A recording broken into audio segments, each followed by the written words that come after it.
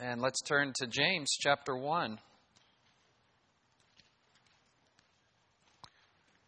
James is going to teach us about the source of our blessings. God is always the source of blessing, never to be blamed. The blessed man doesn't blame God for his sin. And I wanted to tie this in to the sanctity of life topic. Let me read James, though, chapter 1, 12 to 18. We'll back up to verse 12.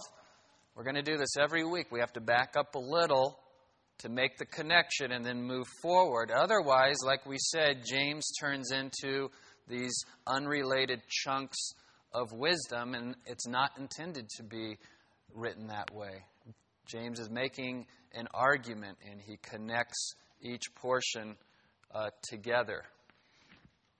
James 1, 12 to 18. Blessed is a man who perseveres under trial, for once he has been approved, he will receive the crown of life which the Lord has promised to those who love him.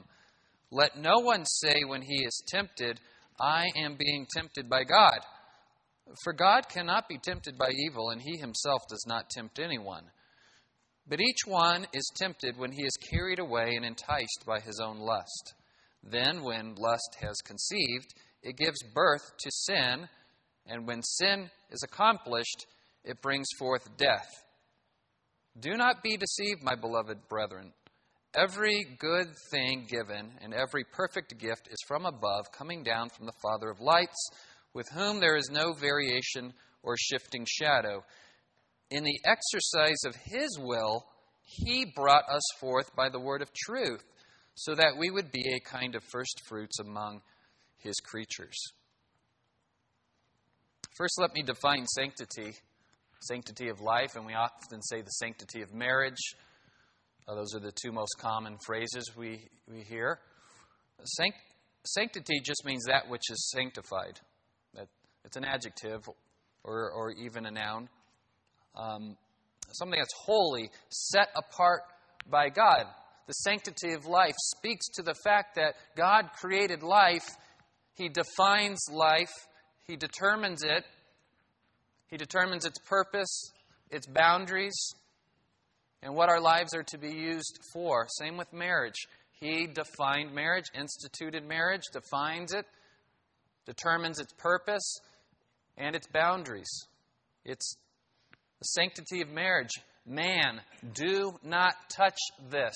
Do not attempt to change this. Do not attempt to redefine what is holy, what is sacred.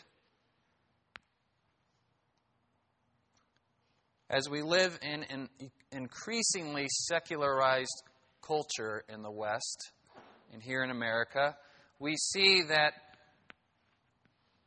the elites or the left or the unbelievers, and I don't put that all together as if every single person falls into all those categories, but certainly there's an understanding that there is a group who do not want God to be part of the public sphere.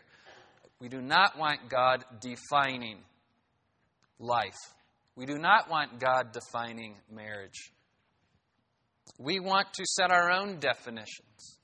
And so you have some choices you can make. You can either say there is no God, therefore we will have to make up our own truth. Or you could say there is a God, but his word has been tampered with through the ages. And so getting back to what the original words of God are is difficult. And so a lot of liberal scholars who claim to be Christian teach in seminaries. They go through the process of what they call higher criticism, and they reconstruct God's words in the Bible. They say, well, clearly someone came along later and changed the words because they had this agenda. And so now you don't really have God's word left, and you leave it up to the liberal theologian to dig through the lies and the distortion and get back to the original truth. So that's another game man plays. A third way we might as fallen human beings, determine our own truth without getting rid of God, is to say, God told me directly. God told me directly, without examining those thoughts or dreams, voices, impressions with the Word of God. So this is a popular game that has been played since the beginning of time. Genesis 3, did God really say? Did God really say? And if you're able in your heart of hearts to say either no, God did not really say, or God, what God? Then you're now free to determine reality according to your own whims, to your own purposes, your own agenda. That is the mess that we find ourselves in our culture. Something that seemed so foreign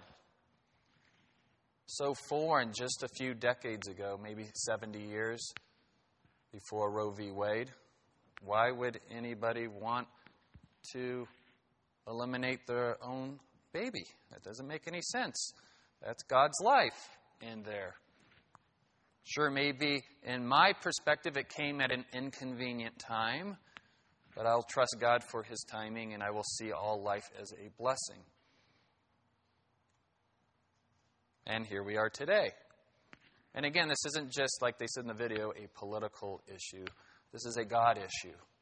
This goes back to the beginning, back to the heart and root of all of our problems. Did God really say?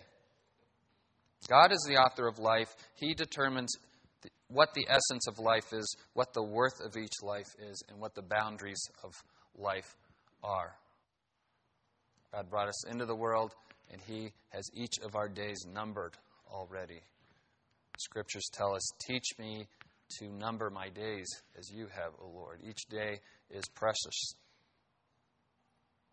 The blessed man, according to James, chooses to embrace God's wisdom regarding reality, while the natural man chooses to embrace worldly wisdom and deceives himself into contradicting God's revealed truth. It's that simple. It's what the whole book is about. He's addressing believers. He's addressing the church. He's addressing my brethren. And yet within the church, within that assembly, he realizes there's two kinds of people that call themselves believers. Those that profess to be believers but have deceived themselves, and they're really not believers. And so he's giving us tests here to see whether or not we're really in the faith. But he's also addressing those that are professing believers and true believers, but are tempted to stall in their sanctification. What moves our sanctification along? What matures us in Christ? What will bring us to the place where he says, where endurance has its perfect results, so that you may be perfect and complete, lacking in nothing? It is this embracing of God's truth, trusting in it, and living accordingly. So all throughout the letter, it's, you say you're a believer, this is what it means, and this is what it will look like. Examine yourselves. Examine yourselves. The blessed man perseveres under trial because he knows that if he endures the trial, for once he has been approved, he will receive the crown of life which the Lord has promised to those who love him. That's the ultimate goal. Heaven. Well done, good and faithful servant. The goal isn't to avoid trials. We said that last week. For those pursuing happiness, happiness can only come in the absence of trials. And yet James says, the godly man, the one who trusts in God and God's wisdom, says, count it all joy when you encounter various trials. That's completely different than what the world is teaching, right? It's pretty black and white here. Two options. Blame God or bless God. Now, the ironic and would be funny, if not so sad thing about the natural man and the unbeliever is he desperately wants this world without God and then gets incredibly upset at the results of living in a world where people aren't listening to God.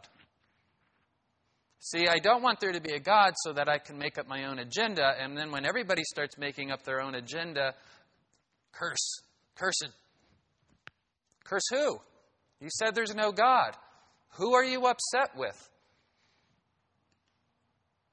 We see this portrayed in the movie God Is Not Dead, right? The atheist professor, and then the savvy freshman.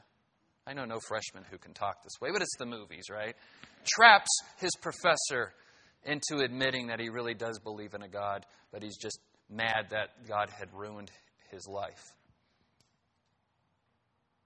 The double-minded man, right? That James talks about? The double-minded man. There is no God when it's convenient for me, but when everything goes wrong, I need somebody to blame.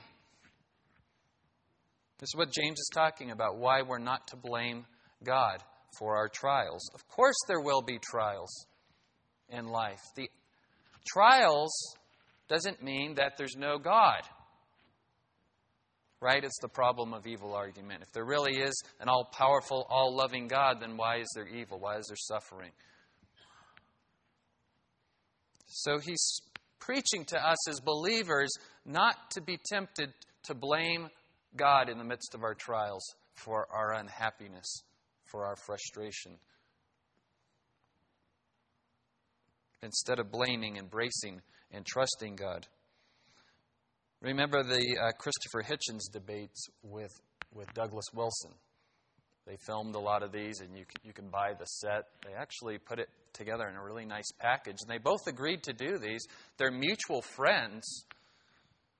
Sadly, I don't think Christopher Hitchens repented on his deathbed at all. In fact, he wrote that if my mind goes and I make a profession of faith, that's not me. That's the craziness. And at one point at the end of their debate, Christopher Hitchens finally tips his hand and shakes his fist at God. And he said, well, if there really is a God, then why all this evil? And he goes on this tirade. And Douglas Wilson's only answer to him is, hey, well, stuff happens. Right? In your worldview, and he doesn't say stuff, he uses the other word, which you would say, ooh, a Christian using that word in a debate. But he was answering a fool according to his folly. Isn't that your worldview? If there's no God and we're just here as accidents of a cosmic explosion through chance, became human beings, so there's no God to obey, no God to listen to, then why are you so angry? Who are you blaming for injustice? Why is there any injustice? If there's no God, then there's no absolutes. The beautiful answer. Stuff happens. According to your worldview. The unbeliever can't live according to his worldview. He wants life to have value, but he has no reason why life should have value.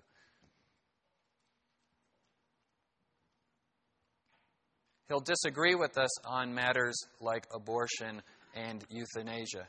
But, hey, when a life can't, when it's inconvenient to keep that life around, when that life can't contribute to society, or when that life can't pursue happiness, then it's not a life. Until he falls into one of those categories and somebody's ready to snuff out his life, then I want God.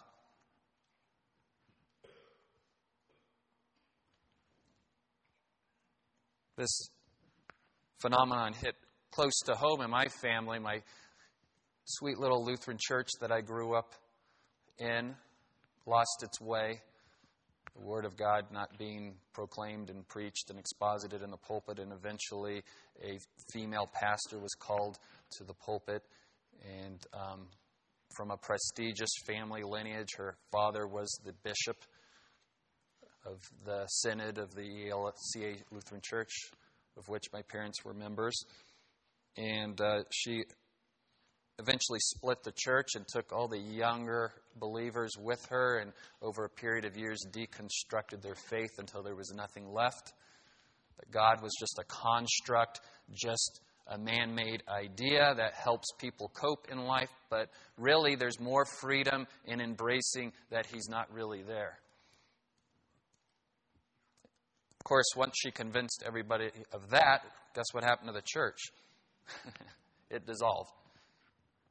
And so now she's teaching religion classes at the University of the Pacific, which is a pretty prestigious, very expensive private school in Stockton. So parents are paying big money to have their kids go and have their faith deconstructed.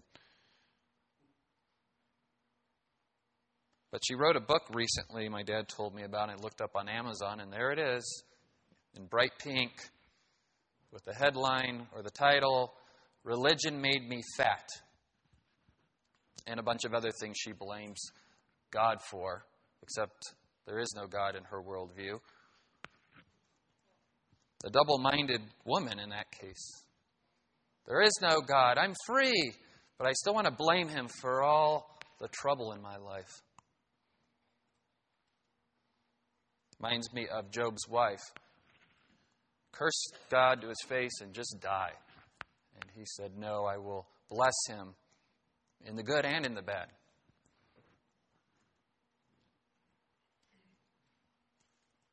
Even believers, though, fall into this trap, and that's where we're going today. We need to understand this just isn't just the unbeliever. We're gathered together today as believers, and James is preaching to us as believers who will be tempted because of our residual sin nature to blame God for our sin. He said, well, I would never do that. And you have to understand that the temptation comes in the midst of severe trial. Oh, when we're in small trials, we catch ourselves from being mad at God. Oh, wait, not supposed to. God is good. He's good. Okay. But what about the deep, severe trials? Back in the late 80s or early 90s, Dr. Dobson came out with a book, and I like Dr. Dobson. I like his ministry. He's been a blessing to our family when we were new believers. Easy to understand his books. You know, I can follow this. I can grab hold of this. But he taught that sometimes it may be appropriate if somebody's really struggling because they were born into maybe a family where there's alcoholism and they were abused and they just had this horrible life, that if they're angry with God, go ahead and blame God for your horrible life and forgive Him for making that mistake. And he was clear to say, God does not need to be forgiven. God does not sin. But if it helps you get over the hump, then later you can go back when they're more teachable and say, you know what, you really didn't need to forgive God. In fact, you need Him to forgive you. He's just thinking that the last thing somebody wants to hear when they've lived a very hard life is, you're a sinner. So I follow his logic, but I don't think, and James makes it clear, in no uncertain terms, let no one say when he is tempted, a command, an imperative, let no one say, I am being tempted by God. For God cannot be tempted by evil, and He Himself does not tempt anyone. Never a good idea to lead anyone to believe that they need to forgive God. Amen? Amen. That's not helping anyone, even if the heart was there to help. It's never helping anyone to teach them falsehoods about God's character. Where does this blame game come from? Well, we like to blame our parents, don't we? That's a popular pastime. Come on, you've all done it. Blame your parents. And then you became parents, and hopefully you humbled up as your children started blaming you for the way they turned out. If we're going to blame our parents, we need to go all the way back to our first parents, to Adam and Eve. I was laughing yesterday during the lunch after the memorial service. There was a picture of Dennis at his wedding, and he looked just like Wesley. Or I should say Wesley looked just like him. And I was talking to Debbie, and she said that Laura said, well, at least I know what I have to look forward to. Right? Those genetics are strong. And Nathan's told me stories about going back to visit his birth dad in Australia and being like, whoa, there's where I get my posture, my facial expressions, my tone of voice. And so we understand there's a nature-nurture kind of thing going on genetically. But we want to go back further than our biological parents, all the way to our spiritual parents, who are also ultimately biological parents, Adam and Eve. If you want to understand why this inclination to blame God. After they sinned, and God made it so clear to them, if you eat from the tree of the knowledge of good and evil, you shall die. Trust God to reveal to you truth and wisdom, and all will go well with you. If you choose the path of determining wisdom on your own terms, i.e., eating from the tree of the knowledge of good and evil, then you will die. Separation will come.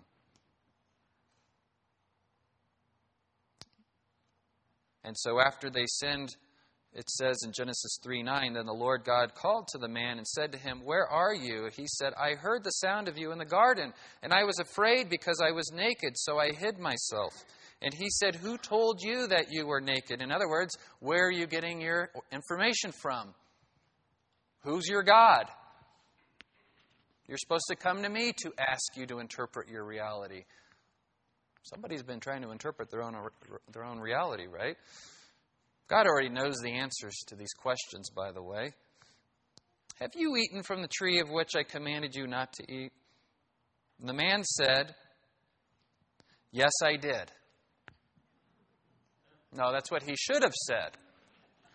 He said, the woman whom you gave to me, she gave me from the tree and I ate. There's the blame game. Blame the woman, which ultimately is blaming God. And that's the way we are. On your wedding day, this beautiful bride coming down the aisle, your heart is overfilled with blessings to God. Thank you, God. Wow, what a gift. And just a few short years later, what a gift. Thank you, God. And you're like, what changed? What changed? Well, she did. I got a bigger laugh first service. Probably because it was spontaneous. No, she didn't change. I changed. My perspective changed. It's my fault. I'm to blame for my bad attitude. I'm to blame for my sin. Not God. Not my wife. Not my brothers and sisters. Not my parents. My sin is my fault. Your sin is your fault.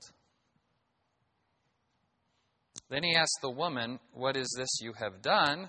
And the woman said, well, the serpent,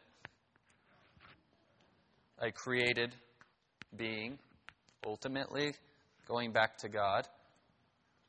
Maybe she was a little smarter than her husband and didn't connect the dots back to God. Isn't that interesting?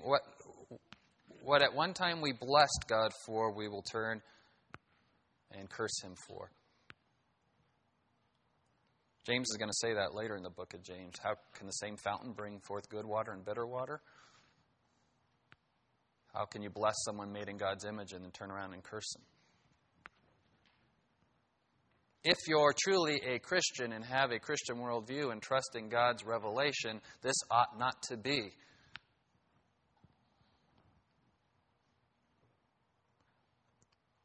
The connection between James 1:12 and 1:13 is the word trial, which the same word in the Greek in verse 13 is translated temptation. It's the same root word in the Greek, and it's very difficult for translators to tell when should we say trial, when should we say temptation. Context determines. So James is saying, here's the blessed man, he perseveres under trial, and then let no one say when he's tempted. Switching to the word tempted. So let me help you understand how this works. The trial is the outward. It's the situation you find yourself in. It's neutral. You could respond to the trial positively or negatively. The trial is just the trial. Oh, and they're difficult. Yes, we have lots of adjectives to describe the trials, but the trials in and of themselves don't determine the sin that you are tempted to commit. Either you respond to the trial and pass the test, and you're blessed with endurance, or you respond to the trial as a temptation, and you respond sinfully. At some point, the trial becomes a temptation because of your own attitude. An outward trial or test only becomes an inward temptation when our sin nature takes the bait, so to speak. God doesn't want the trial to be a temptation, but He knows that you will be tempted because of your fallen nature. But the only way that He's going to grow us is to put us in those situations where a trial could become a temptation. If there was another way, He would do it that way. As Jesus prayed in the Garden of Gethsemane, Lord, if there's any other way, let this cup pass from me. But if this is the path, rabbis taught that man had an evil inclination inside him called the Yetzer Hara. And we would agree, right? There's an evil inclination inside of us. Paul would affirm that in Romans 7, right? There's something working inside of me that tempts me to do the very thing I don't want to do and inhibits me from doing the thing I do want to do. But some rabbis erroneously taught that God put that inside of man, kind of like He put the good angel and the little bad angel on each shoulder. And therefore they taught that God's to share in some of the blame for our sin. Boy, if you hadn't put that evil inclination in me in the first place, I wouldn't have these problems. Now, we don't affirm that. We don't in Sunday school when we're raising our hand, but when we're living life, sometimes we pray, God, change me so that I don't do this sin anymore. And when we don't change, we blame God. I've prayed and I prayed and I prayed, and He just won't change me in this area. There's something inside of me that I cannot seem to overcome. Well, you can't overcome it in your own strength, but by the power of the Holy Spirit and an obedient will towards God, you do the very thing your evil inclination is telling you not to do, and trusting God that even if I don't feel like it, obeying God always is the best bet. Brings glory to God, and it's going to be the best possible outcome for me.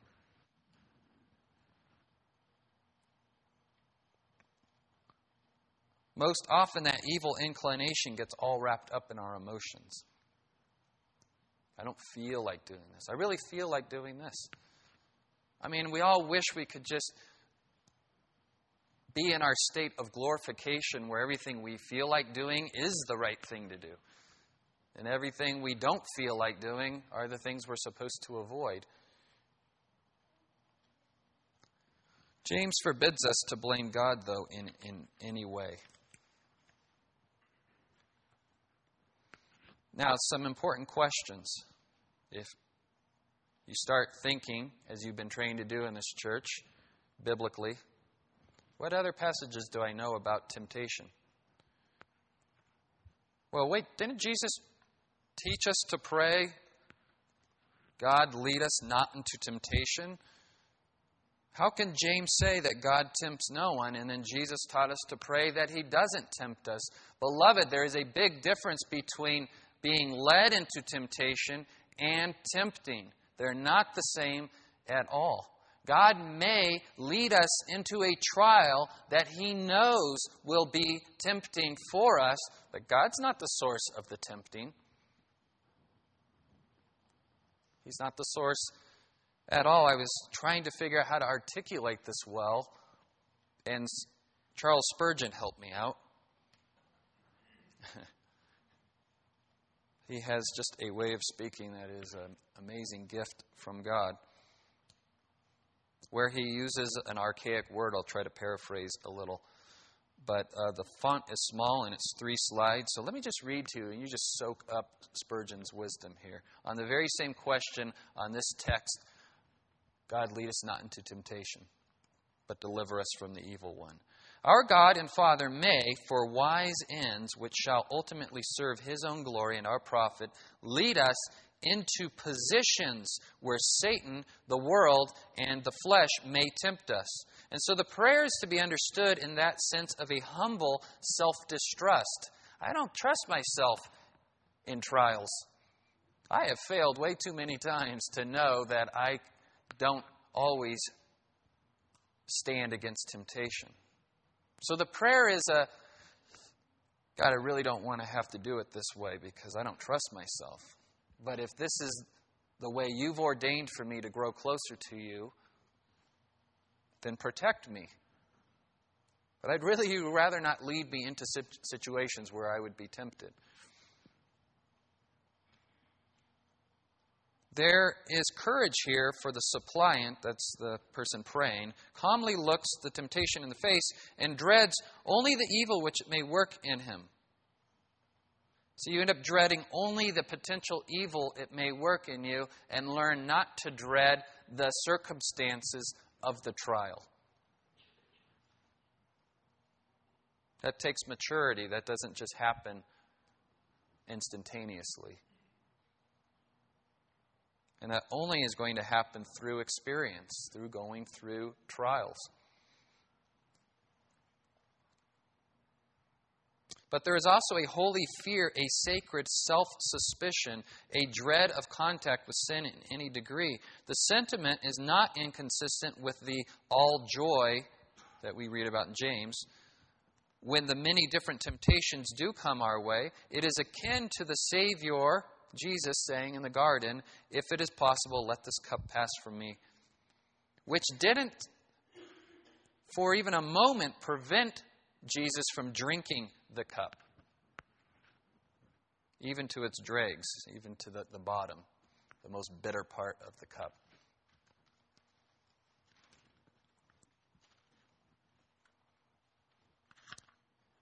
It's okay in your trials to be authentic with God and cry out to Him like the psalmist. How long, O Lord?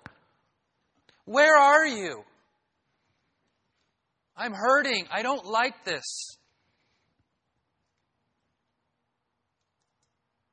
It's pushing me to the breaking point. I don't think I can endure any more pain. Have mercy on me, God.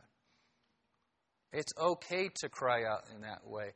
James isn't saying, count it all joy, like some happy, clappy Pollyanna. Let's find the silver lining in every cloud. It's deeper than that. And it starts with being authentic with God. I always tell people in the counseling room, tell me what you're thinking. Tell me what you're feeling. What are you really desiring? What are you really upset about? And they want to give me the biblical answer, so I'll give them the gold star. They know what they're supposed to say, and I'm like, that's not going to help us. You need to tell me what it is that you really want. You say you're angry all the time. The Bible says we get angry when we don't get the things we want. What do you want? Well, I don't want to tell you. I'll look petty and shallow. Okay. Be petty and shallow so we have something to repent from. And sometimes the things we want are really good things, but God has ordained in His wisdom not to give us those things. But never to the point that we blame God for our sin or accuse Him of any evil or malintent, or that He's abandoned us. Spurgeon says, "Let me observe that God in no sense so leads men into temptation as to have any share in the blame of their sin if they fall into it." Exclamation point. Wonder what it sounded like for Spurgeon to shout. No microphone, huge auditorium. God cannot possibly, by any act of His, become partner with man in his crime. As good old Trapp, that's a commentator of his age, well observes, God tempts men for probation, but never for perdition. Probation, trial, test, for our own benefit, just like a teacher gives a test. For our own benefit. It's not to be evil. Although I've had teachers who I think enjoyed watching us suffer. But a test is supposed to be designed to see where your students still need to grow, where more teaching needs to take place. Not for perdition. Perdition would be accusing God of putting us in a test He knew we were going to fail and then go, "You miserable wretch."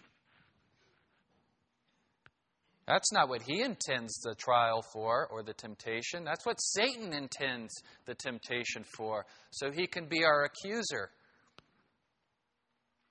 So he can say, "You have no right to God's love." Amen. You're right, I have no right to it, but He loves me anyways. You have no place in the kingdom of heaven. On my own, no. In Christ, yes. And if God has to put us, because of our pride, in such a situation that we will fail to crush our pride, good for God. He has our good in mind.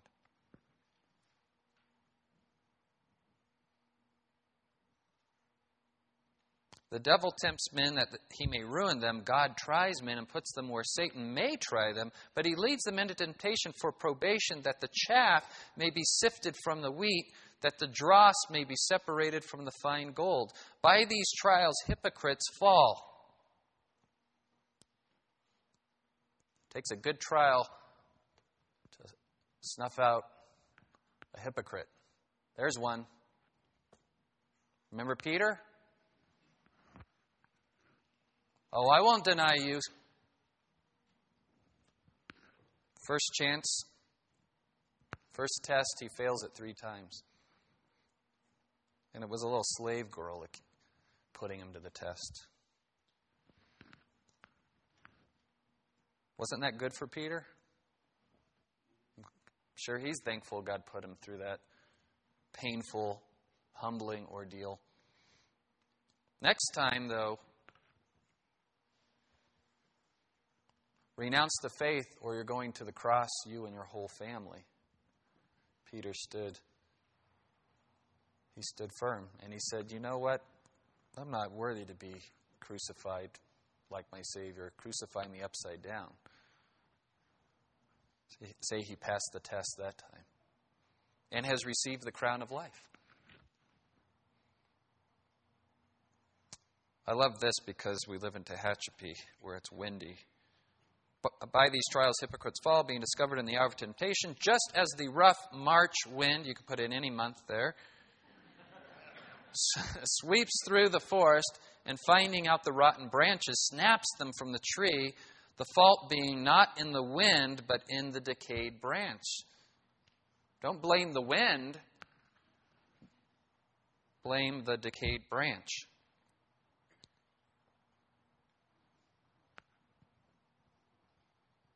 My dad visiting a few weeks ago parked his Cadillac under one of our oak trees. And I couldn't sleep all night because I wanted to go downstairs and move. I just knew a branch It was windy. Wow, what a great picture for us. God brings the wind. My wife reminded me of a great picture, too, when we had our first home in Elk Grove, which is near Sacramento, which they call the city of trees. They wanted us to plant a bunch of trees, so they say, come to this seminar and we'll give you free trees, as many as you want. And we went, and the trees were like this. And the ground was hard as a rock. And they said, when you plant the tree and you put the stakes on either side, you need to loosely put the ties on because the tree needs to bend a little. God's so designed the tree that a chemical is sent to the roots and tells them to grow deeper and expand. And if you stake the tree in too tightly, it won't expand its roots out. And then when the tree's full grown and you take the stake away, it gets uprooted after a storm. Wow, what a great picture. God intends our trials to expand that root system and make us stronger. So thank God for the trials. Temptations overcome our inestimable blessings.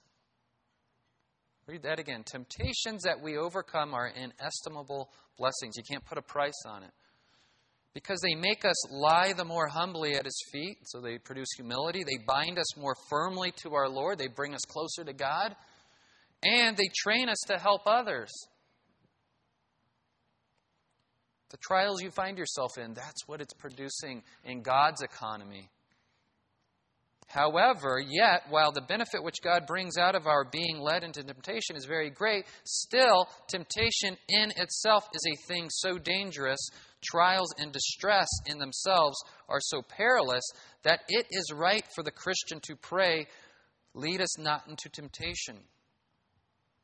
Even though I know it'll bring out all this good, I am so distrustful of my own strength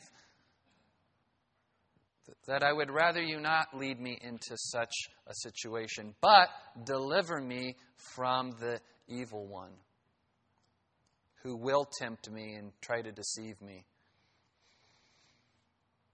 including the evil in my own flesh.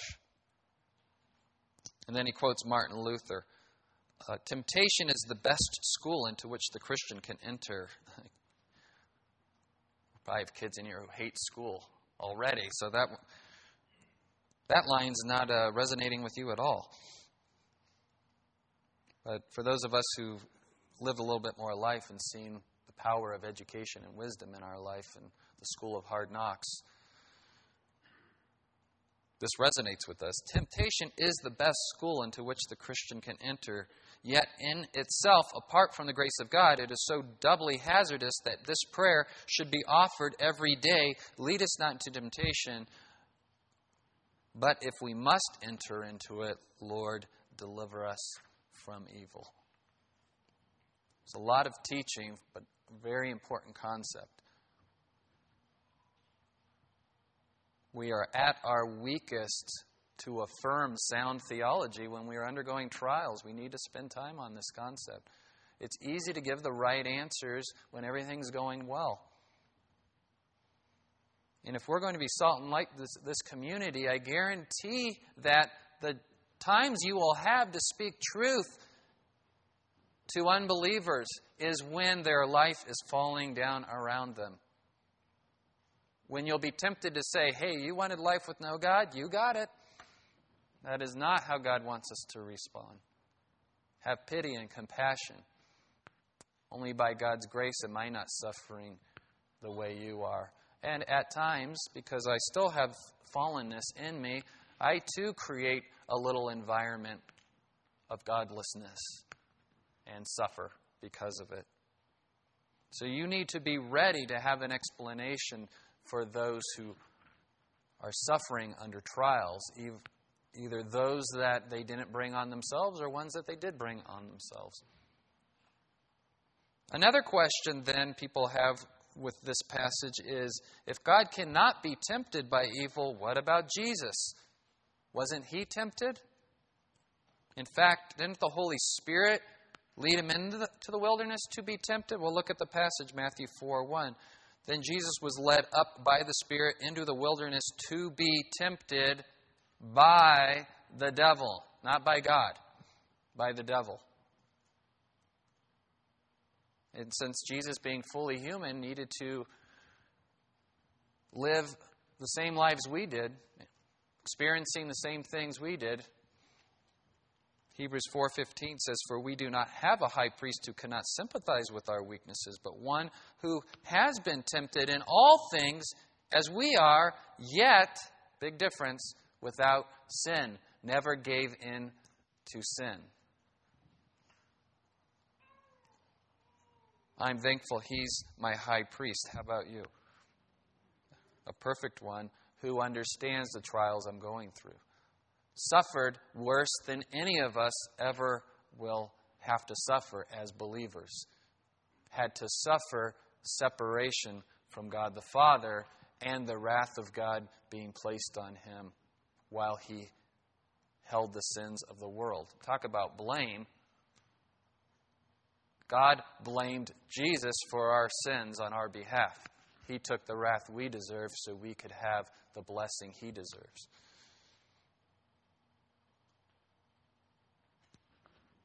How do trials become temptations then? So we need to know how to stop temptation turning into sin. We can't do this in the natural man, but as redeemed people in Christ, we have the power of the Holy Spirit enlightening our minds to understand God's truth and obeying God's truth. James is telling us that we can stop the process. So we need to understand the process to see where to stop the process. But each one is tempted when he is carried away and enticed by his own lust. And lust isn't sexual here. Lust is a strong desire. Anyone here have strong desires? If you don't, you're not human. We all have desires. Desires can be neutral. They could be good desires. They could be bad desires. And we can even wrongly desire good things.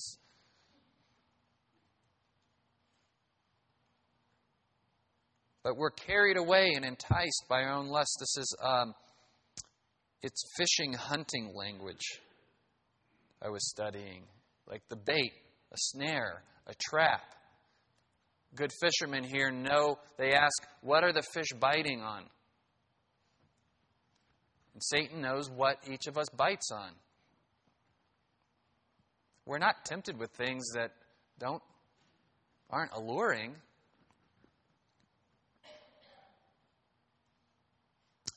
When lust is conceived, it gives birth to sin, and when sin is accomplished, it brings forth death. So he changes from one metaphor to this giving birth metaphor, which we all understand. An animal, a person gets together with another one, and they conceive something new. So, what's the man and the wife in this picture?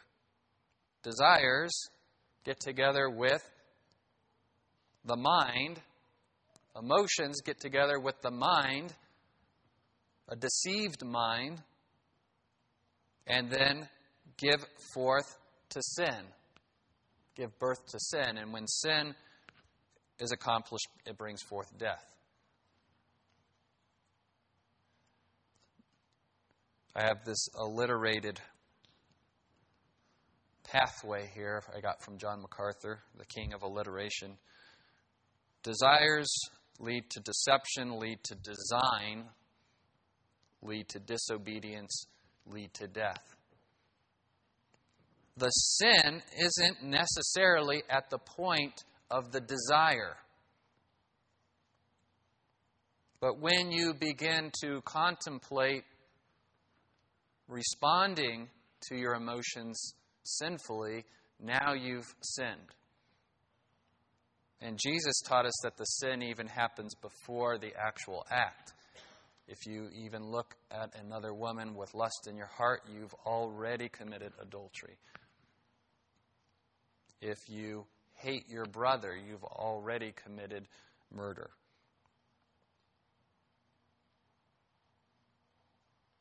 So you need to stop yourself between 1 and 2.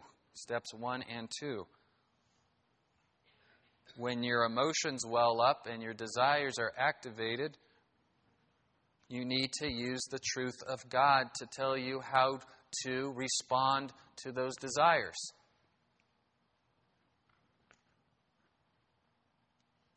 That'll determine your designs, what you plan to do, and then your actual action.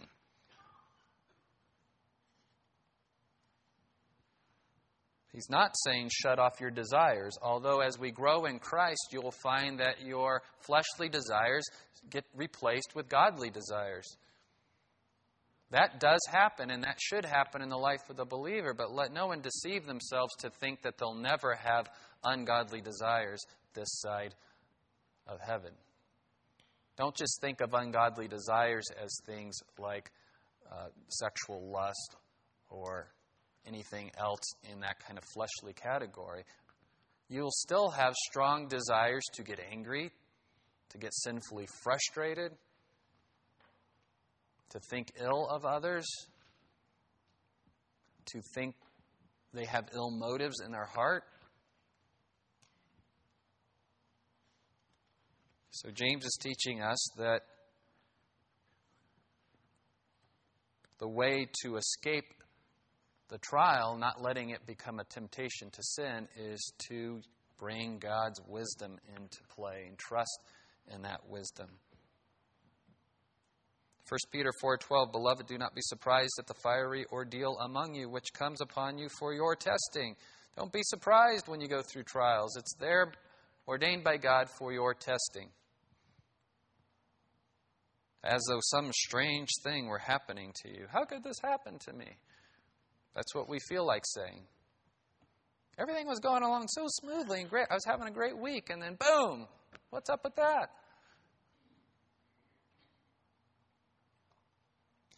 I find in my life that the longer I have one of these stretches of everything going my way, I tend to drift from God. How about you? It takes a trial in my life to have me run back to my Savior. 1 Corinthians 10:13, no temptation has overtaken you. So this is the case where somebody is in a trial and they feel like it was too much for them and I just gave in to sin. It was too much. And not only was it too much, but it was so unique. Nobody has ever had to go through this before. This is one of our favorite passages to go to when somebody first comes in for counseling. They come in for help and they always say, well, you don't understand. So, well, why are you in here then? I guess I can't help. If this is so unique, you're the only one who's ever gone through this, then no one can help you. You're in brand new territory. No temptation has overtaken you, but such as common to man. And God is faithful, who will not allow you to be tempted beyond what you are able, but with the temptation will provide the way of escape also, so that you will be able to endure it. What's the way of escape? We always want it to be that the trial just goes away. Or we try to run from the trial. Jesus prayed again, Father, if possible, take this cup from me, but if not, your will be done and not my own. In the wilderness, the way of escape for Jesus and his temptation all 3 times was to respond to Satan's deception with the Word of God. So there's a way of escape always for us. That is really what biblical counseling is about. You're in a trial, God's Word has the way of escape. How to endure the trial biblically. Paul, in his thorn in the flesh, he prayed 3 times for God to make the way of escape, to just remove the thorn. God said, no, here's the way of escape, Paul. My grace is sufficient. And Paul understood that he struggled with pride, and God gave him that thorn in the flesh to mitigate his pride and self-reliance. That's the way of escape. I'm going to lean into this because God is determined I need this. I've got a pride problem. James goes on to say, "Do not be deceived, my beloved brethren. Every good thing given and every perfect gift is from above, coming down from the Father of lights, with whom there is no variation or shifting shadow." That's very flowery language for saying God is not like the double-minded man we just read about a few verses earlier. There is no shifting shadow or variation with Him. He is one. He is whole. He is perfectly self-sustaining. He doesn't learn. He knows everything. He doesn't need your wisdom. His is complete. Hear, O Israel, the Lord is God, the Lord is one. Echad, whole, complete. Well, how ought we to listen to this Echad, this complete God? You shall love the Lord your God with all your heart, mind, soul, and strength. That's somebody who's not divided. Love Him whole with all of who you are. Don't bless Him one day and then blame Him for your problems the next. Don't thank Him for all the wonderful, easy things in your life and then be tempted to curse Him when troubles come.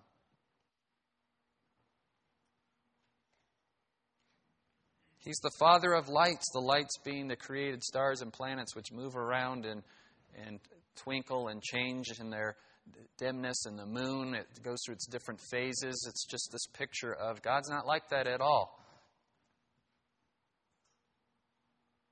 He's the full moon all the time. Full light. And every good thing given and every perfect gift is from above. You say, isn't that redundant? No. The every good thing given refers to the motive of the giving. Everything He gives with the right motive. Hey, I've gotten good gifts from people that I know there were strings attached. That's not like God. His motive is pure and the gift is pure. So when the gift happens to be a difficult trial, you can be assured, beloved, that the motive of Him giving you that trial is pure, and the gift itself is pure and good. The trial itself may not look like good, but the motive for giving it, His love for us, and wanting to see us grow in Christ's likeness, is good. And because that's what the gift will produce, then the gift itself is good as well. I know that's hard because He gives us gifts that we would wish He attached the gift receipt to. Amen? Amen. I've been through a little in life, and I see some of the things you guys have to go through, and your endurance inspires me and encourages me to endure and persevere in my trials. I'm sure harder days are coming for me, and God is getting me there little by little by little to be able to endure those trials. If you're in a really difficult one, you're the head of the class, because I'm still getting easy worksheets. But they don't feel like that when you're in the middle of them. Finally, he says, James 1:18, in the exercise of His will, He brought us forth by the word of truth, so that we would be a kind of first fruits among His creatures. Look how he compares that to the giving birth thing. This brought us forth, that term in the Greek is like a giving birth. Brought us forth. So, how does sin get its birth? Remember, it's desires plus deception gives birth to sin. But in God's economy, His will, His desire, plus the word of truth gives birth to life, to first fruits of His creation. This is James' way of talking about our salvation and our progress in sanctification. Acknowledging that God's will is perfect and good for us, add that with truth, gives birth to first fruits among his creatures. New life. We're new creatures in Christ who can now look at the trials of life the way they ought to be looked at. To bless God in our trials instead of blame him. That is a huge difference between the believer and the unbeliever. In fact, it's so foreign to the unbeliever that when they see this kind of behavior, they're dumbfounded. You hear about this in hospitals as people endure with peace and joy difficult trials. Where did they get that from? That doesn't make any sense. I don't know what to do with that. That doesn't compute. When you turn the other cheek and you bless your enemy, it doesn't make sense to the world. We can do this kind of love because he loved us first on the cross.